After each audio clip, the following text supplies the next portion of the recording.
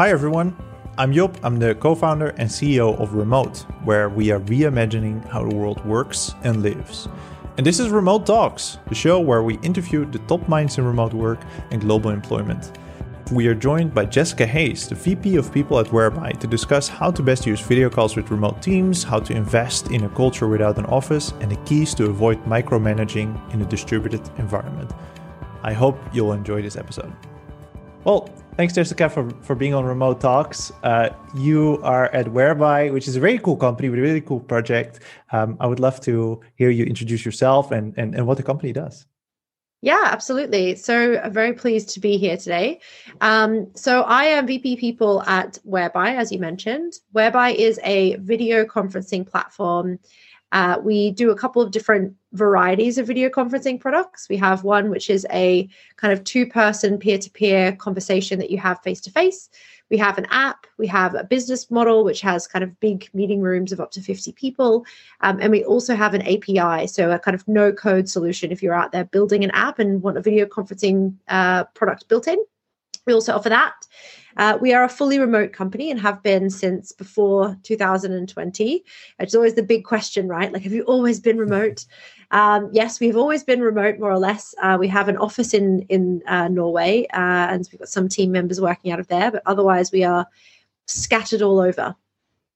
That's great. Yeah, I've been a long-time fan of the product. I think before it was renamed to its current name as well. And I think one of the nice things about Whereby is that if you click on a link that you share with someone, you are immediately calling with someone. It doesn't take any delays. It's not like we have to record this in Zoom because of the way we do this. You were actually, I had to wait several minutes for you to join. Even if you have Zoom installed and even if everything is good, sometimes you're just waiting for someone to join. And Whereby is really, really fast. Yeah, I mean, it does take away the excuses that you used to have. If you're using Zoom, you've got a couple of minutes to yourself where you'd be like, oh, sorry, can't get into the room. In Whereby you have no such, nowhere to hide. You really have to come in and knock. But yes, it's a very easy platform. I think I also used it before it was rebranded because it was so good for candidate interviews. It takes away a lot of the anxiety of having to download a thing and like figure out how to get on. Like you literally just click a link and it just adds you into the room. It's very nice. Yeah. And the design language is also really great. Like your website is really nice and it really stands out. I would love to talk a little bit more about like the company itself, which is I think what you spend most of your time thinking about. Yeah. I think you've been at Whereby for about 6 months now. When you joined the organization, what were your biggest priorities? How do you start there? And what about it is specifically, related to remote work? So, well, I think the first question really is kind of the second thing you asked, which is how is it related to remote work, right? Because everything we do is related to remote work because it's how we work. And there's nothing that we kind of layer on later on. Like it's the way we think about everything that we do from a cultural, from a business, from a process perspective. So when I joined in August, September last year, I joined.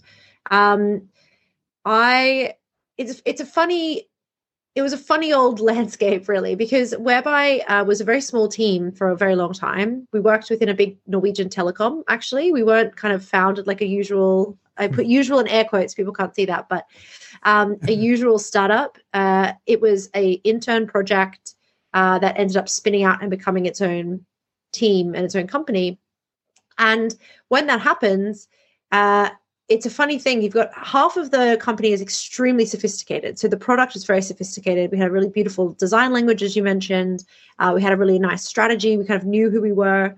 But then we'd never had to build a people team or a finance team or an ops team because we had this big company that was kind of feeding us all of that stuff. So when we spun out, all of a sudden we had very sophisticated engineering, very sophisticated product, and zero anything else.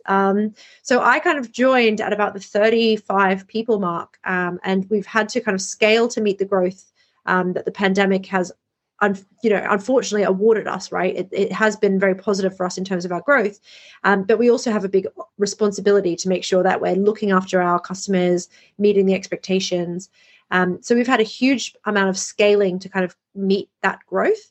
While also building everything that you'd expect from a kind of not even Series A, not even seed, but like literally just started last week startup in some instances. I think that's a little bit the traditional startup growth is like you hire someone for people a little bit too late, like especially if the company does well, you're suddenly like, hey, we actually have to think about how to run this people organization. And so when you came in, like what is the first thing you noticed? Like what was the company not doing, or what was the company doing surprisingly well? The company has a very good set of kind of values and understanding of who they are, which I think is really nice. And that's kind of across the board, from like how we design the product all the way through to like why we're designing it and who we're designing it for. We have a very strong commitment to privacy and ethics. And I think that is really good to see. You know, sometimes you see that kind of stuff come a bit later on down the line when people need to start making tough decisions. But that's always been there from day one, which is great. I think actually we're a very organized company. I think being in that big telecom meant we actually did have quite a lot of like our ducks in a row in terms of structure and paperwork and all that kind of stuff, which is nice. I've started at startups before where, you know, founders come over with a backpack full of MISC paperwork and receipts and been like, here's all the things we have, sorry. And I'm like, okay. So it wasn't that.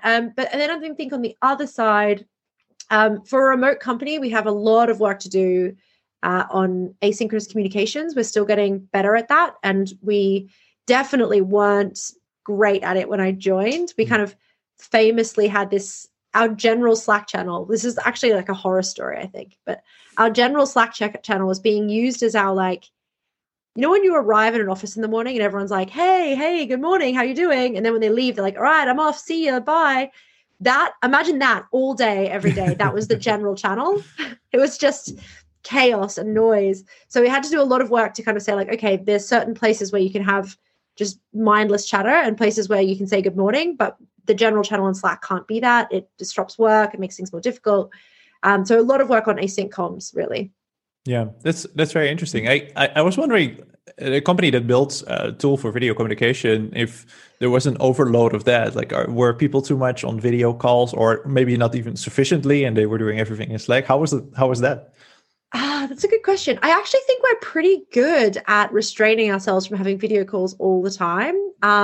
We know, because we use the product so much, what is a good use case for a video call, and when it's actually okay just to send somebody a text message or a Slack message, or, you know, have a walk and talk on audio.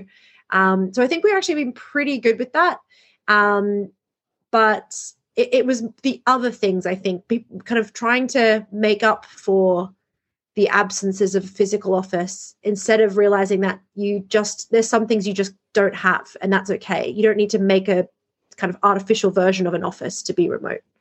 That's an interesting opinion, I think, especially because there's a lot of products nowadays that try to replicate an office environment in many different ways. Have there been other ways that you try to address the lack of a physical office, or like try to bridge whatever is missing when you're working purely remotely? So I think there's different opinions about what an office may be in this context, right? So you've got, on one side, I think there's the useful side of stuff that you definitely still need when you're remote. And that's like, one of the things I love about the Whereby Room is it's literally it's like an office. It's your own private room, right? So people can knock on your door, you can let them in, you can kick them out.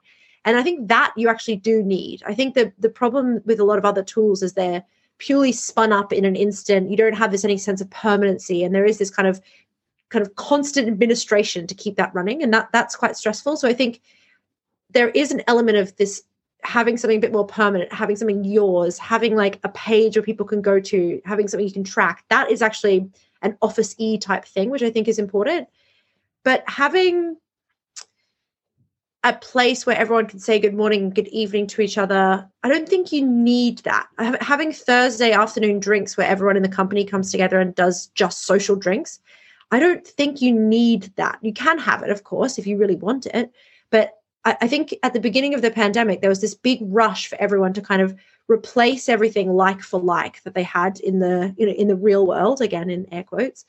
And I think the kind of next level of working remotely is realizing that you don't have to replace all those things. You can just drop some of those things, and that's okay, because people don't need them in some instances. I don't know if I'm making a lot of sense, but no, you are. I think the counter argument to what you say that's used commonly is that you lack a sense of community, or it's harder to bond with your colleagues. Yes. And I do hear this argument a lot.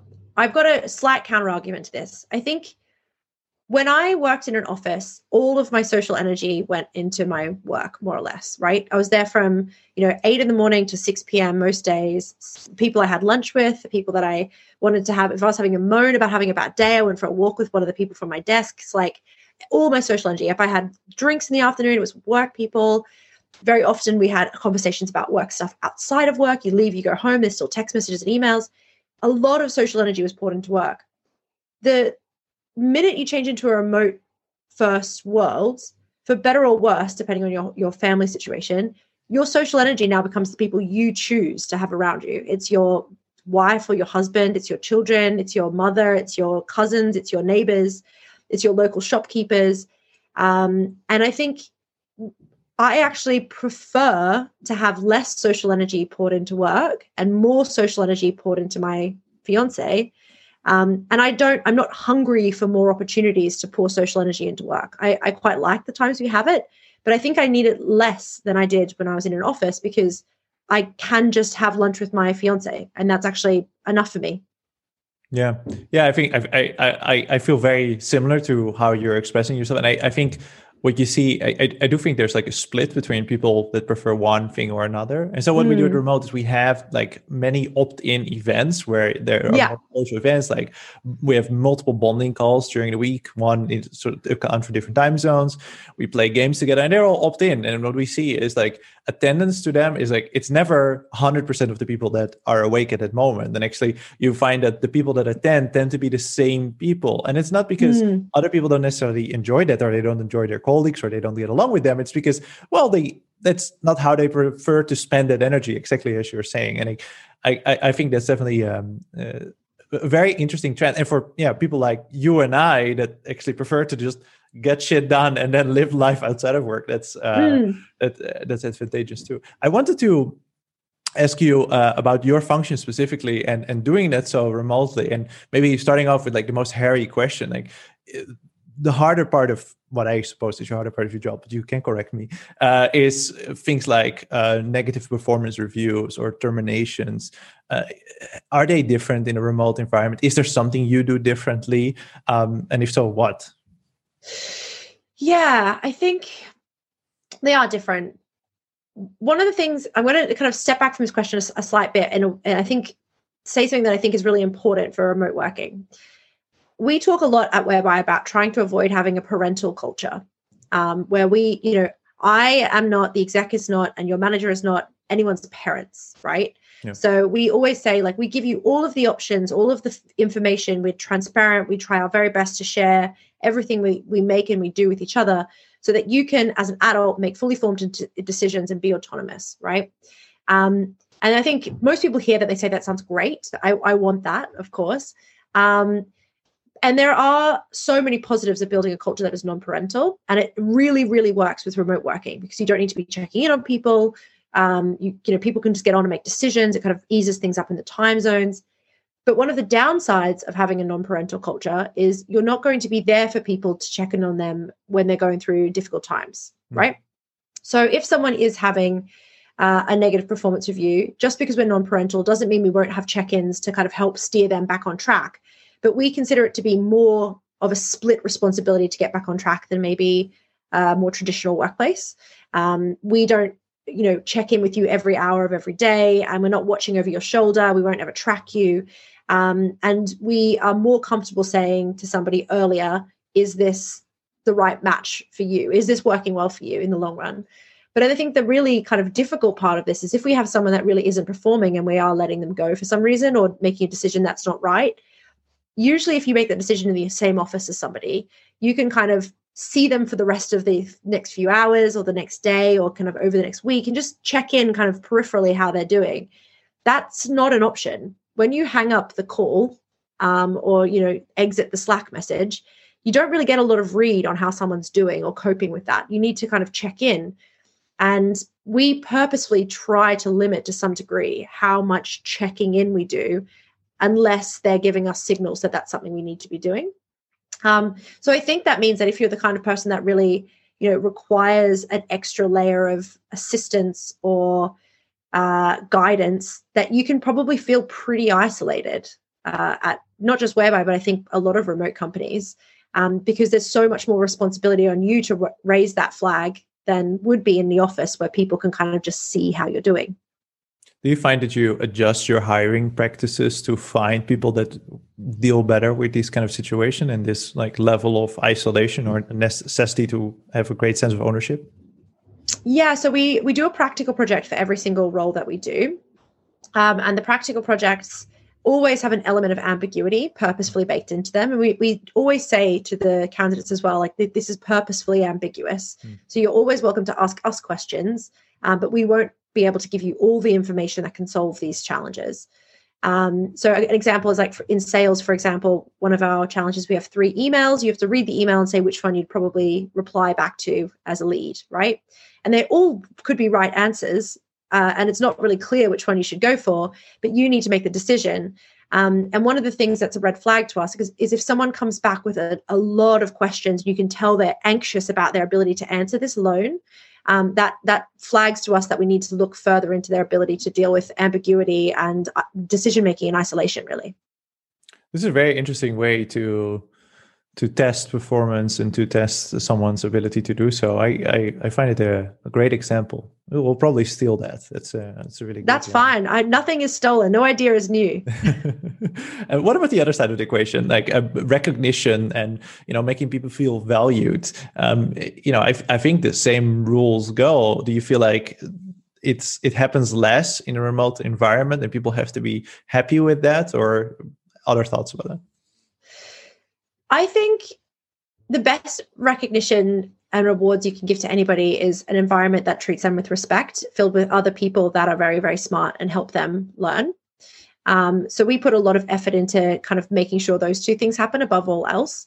And I think that culture I just explained of non-parentalism and respect is the first thing that we do there. So one of the things we do from the very beginning of working the team is we say you start on a full tank of trust. Everyone gets a Pleo card the week before they start with whatever money that they need, usually about 2,000 or 3,000 euros to get their laptop, their home office set up. And straight from the first day, before they even start, they've just signed their contract. We're saying to them, we fully trust that you're able to make the decisions you need to make to get your job done.